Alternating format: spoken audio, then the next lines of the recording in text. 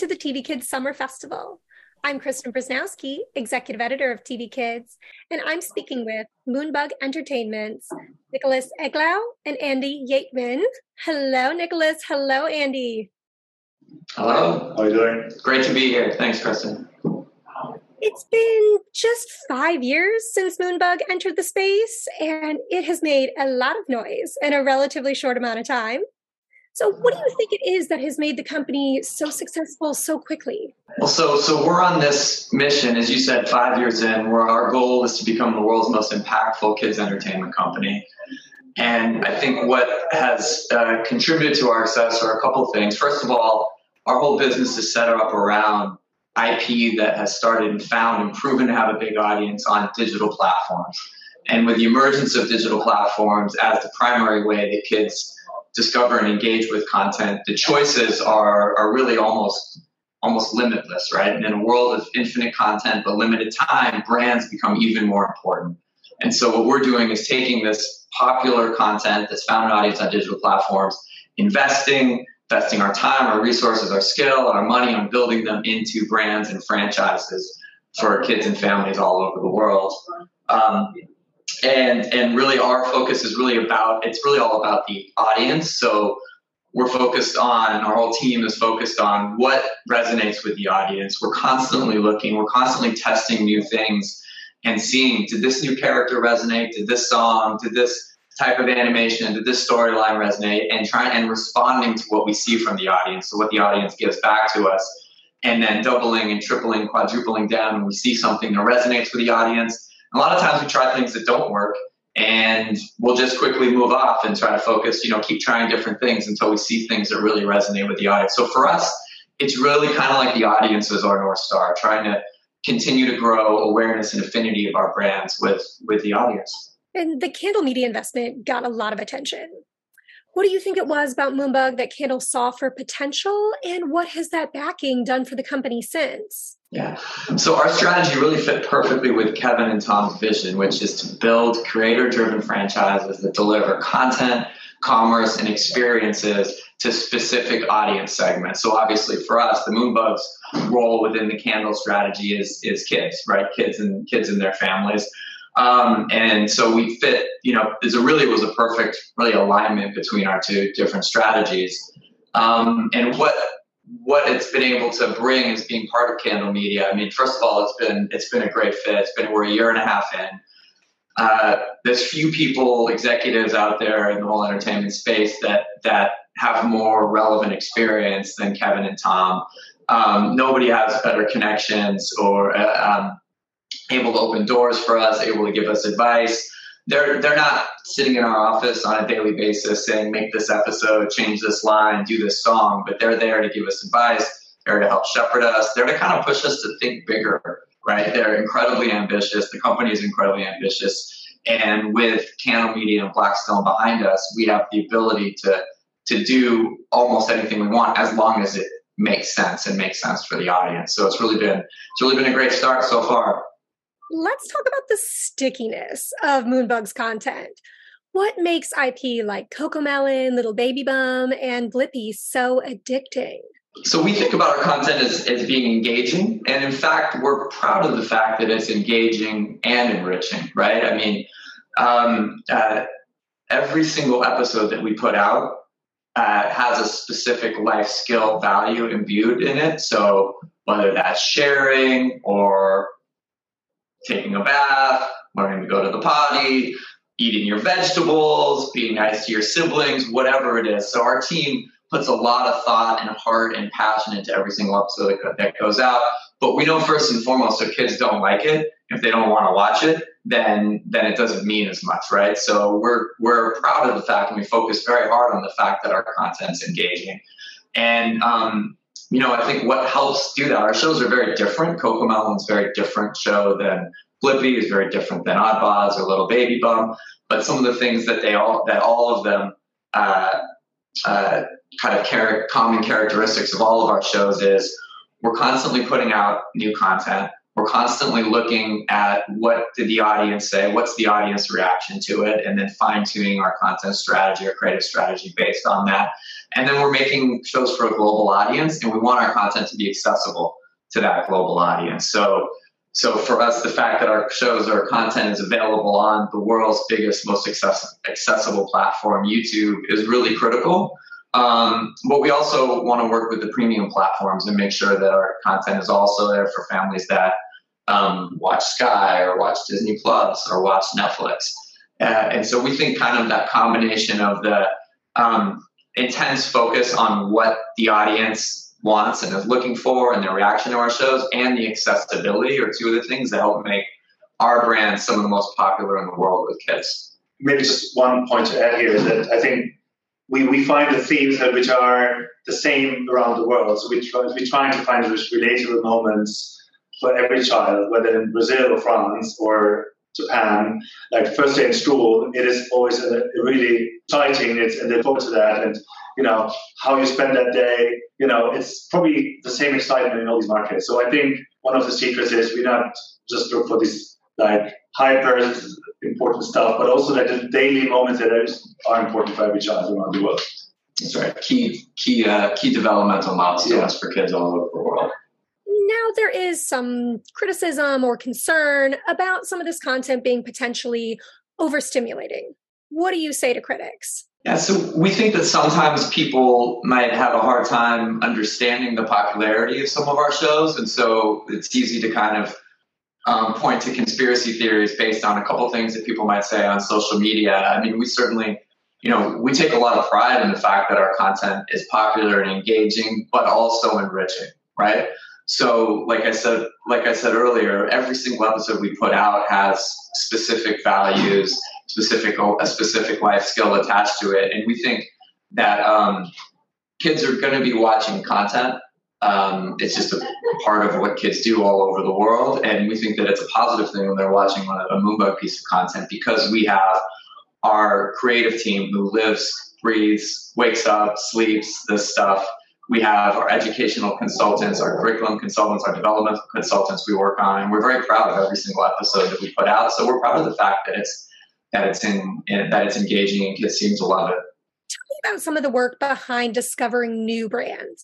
YouTube has certainly provided fertile ground for scouting IP for some of Moonbug's biggest successes. What do you look for? We have a whole M&A team. They're constantly scouting the market. They are in talks with these owners. A lot of these IPs we acquired over the past few years are mom and pop shops. They created those shows every part of the world, whether in the US, whether in Amsterdam or Cape Town. So once we basically scout them, we really looked at the values those IPs represent and whether they're a good fit to our portfolio. Just one example is Oddbots, which we acquired last year, which is a slapstick non-dialogue show based from Singapore. So we really liked the show because we didn't have something like that in our portfolio, and we love the team in Singapore. We saw the opportunity how we can further build the brand and make it maybe a franchise. So we saw the opportunity for a spin-off, and we did actually. Within a year, we created a show called Minibots, which is a nice addition to Oddbots, and which we launched a few weeks ago. Amazing start on YouTube, and we already start selling it to premium platforms. We just announced a partnership with MediaCore, which is the largest free-to-air broadcaster in Singapore. They took Minibots, so it was a great fit with us regionally, but also from a team perspective and the genre. And now we've seen how that works after a year, so we're very pleased with that. Well, that's a good example. It fits into our general criteria. When we're looking for new brands, is does it have an established audience base, right? And that could be a popular YouTube show, it could be a Roblox game, something like established audience base.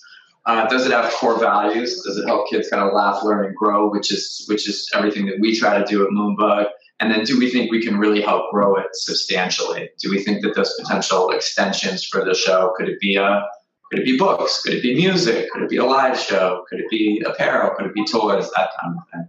So let's dig in a little deeper there.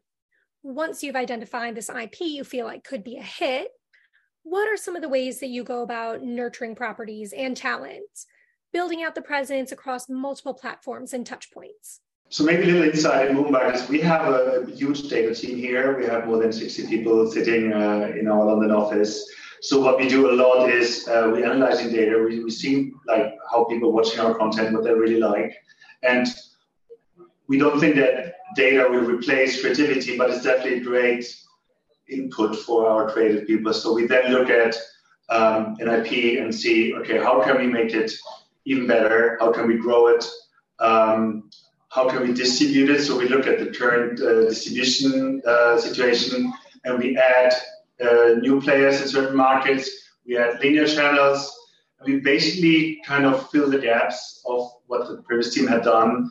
And so take, for example, Blippi, which we acquired 2 years ago.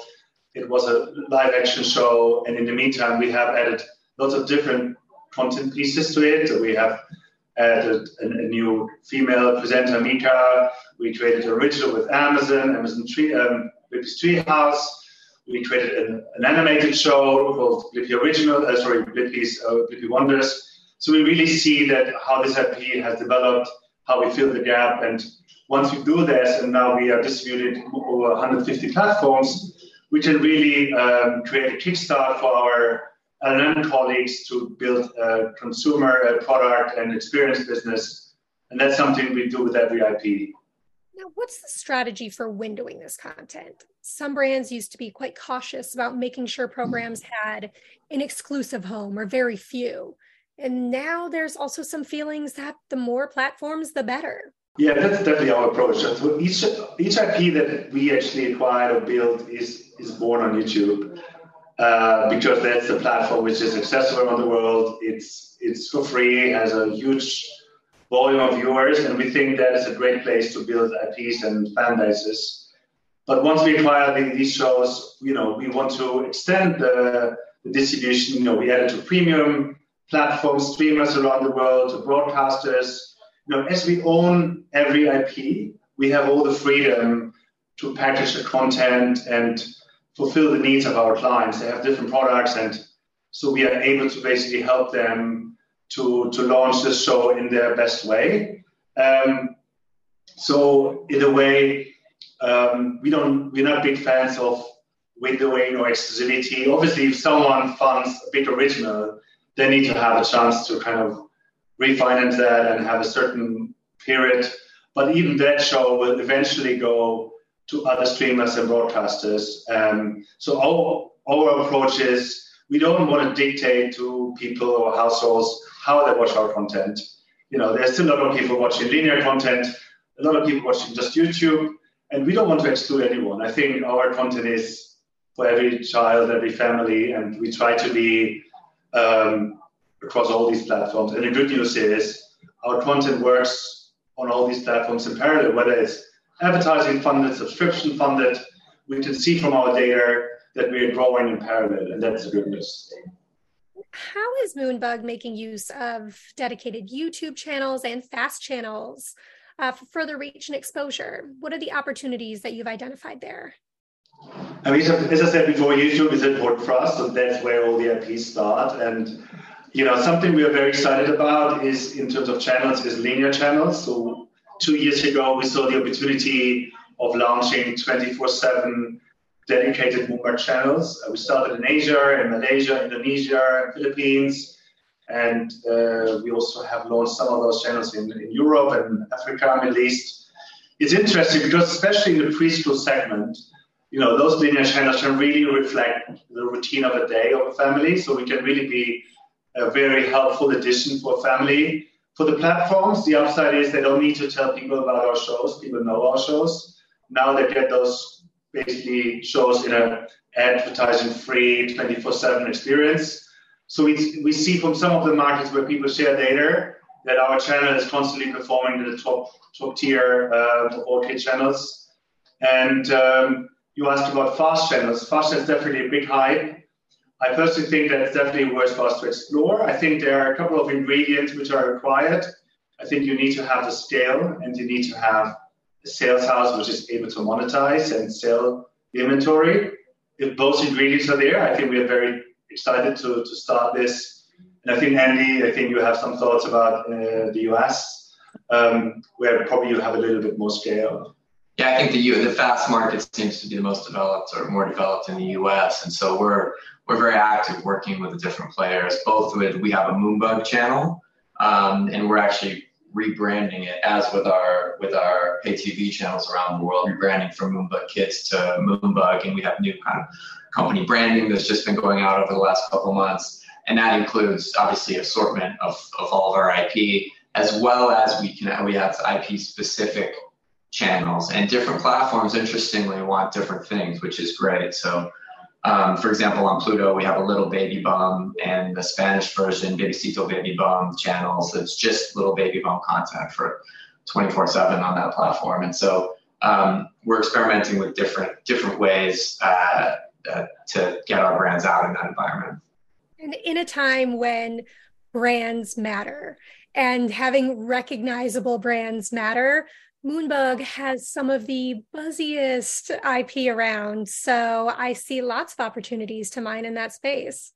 I think you're right. I think given the fact that people recognize our brands because of the fan base that had been created, it is helpful for every part of our business. You know, when people go to stores, they find our products. When they're scrolling the EPG of a platform, they recognize our brands. And if they go to Spotify, they're going to recognize the playlist that we have. So I think those brands really make Andy's in my life, I would say, easy because, you know, we just have to be clever and give access to our viewers and partners in many ways. But the creative, let's say, fan base that we have, or the fan base of our people around the world, really help us a lot in scaling the business. And I think it's been interesting and rewarding to see the evolution, because this has really changed. I think the awareness of these digital first brands has changed a lot just in the few years since we've been doing this. A couple of years ago, we'd go to markets or I'd go to meetings to talk about our content, and I'd just be so relieved if somebody on the other side of the table said they had a kid who was under 6, because I knew that they knew our brands, and it was much easier. Anybody who didn't, we had to explain who we were and what we are. And that's not the case anymore. People generally know about Cocomelon and Blippi and Morphle and Little Baby Bum. And maybe to add to this, Andy, I think it's also the Moonbug brand as such. Obviously, when we started 5 years ago, no one knew about Moonbug. In the meantime, we are very strict in using the Moonbug brand. You know, we use it for our linear channels. We use it on YouTube. You can see that we are behind those brands. Moonbug brand slowly but surely gets all the attribution from these brands, and people nowadays see Moonbug as a curator of high quality and positive content for preschoolers, which will help us as well in the future when we look at how we can combine the Moonbug brand with the brands like Cocomelon or Little Angel. Well, I want to thank you both for sharing your time and your insights with us as part of the festival. So thank you again. Thank you very much, Chris. Thanks for having us.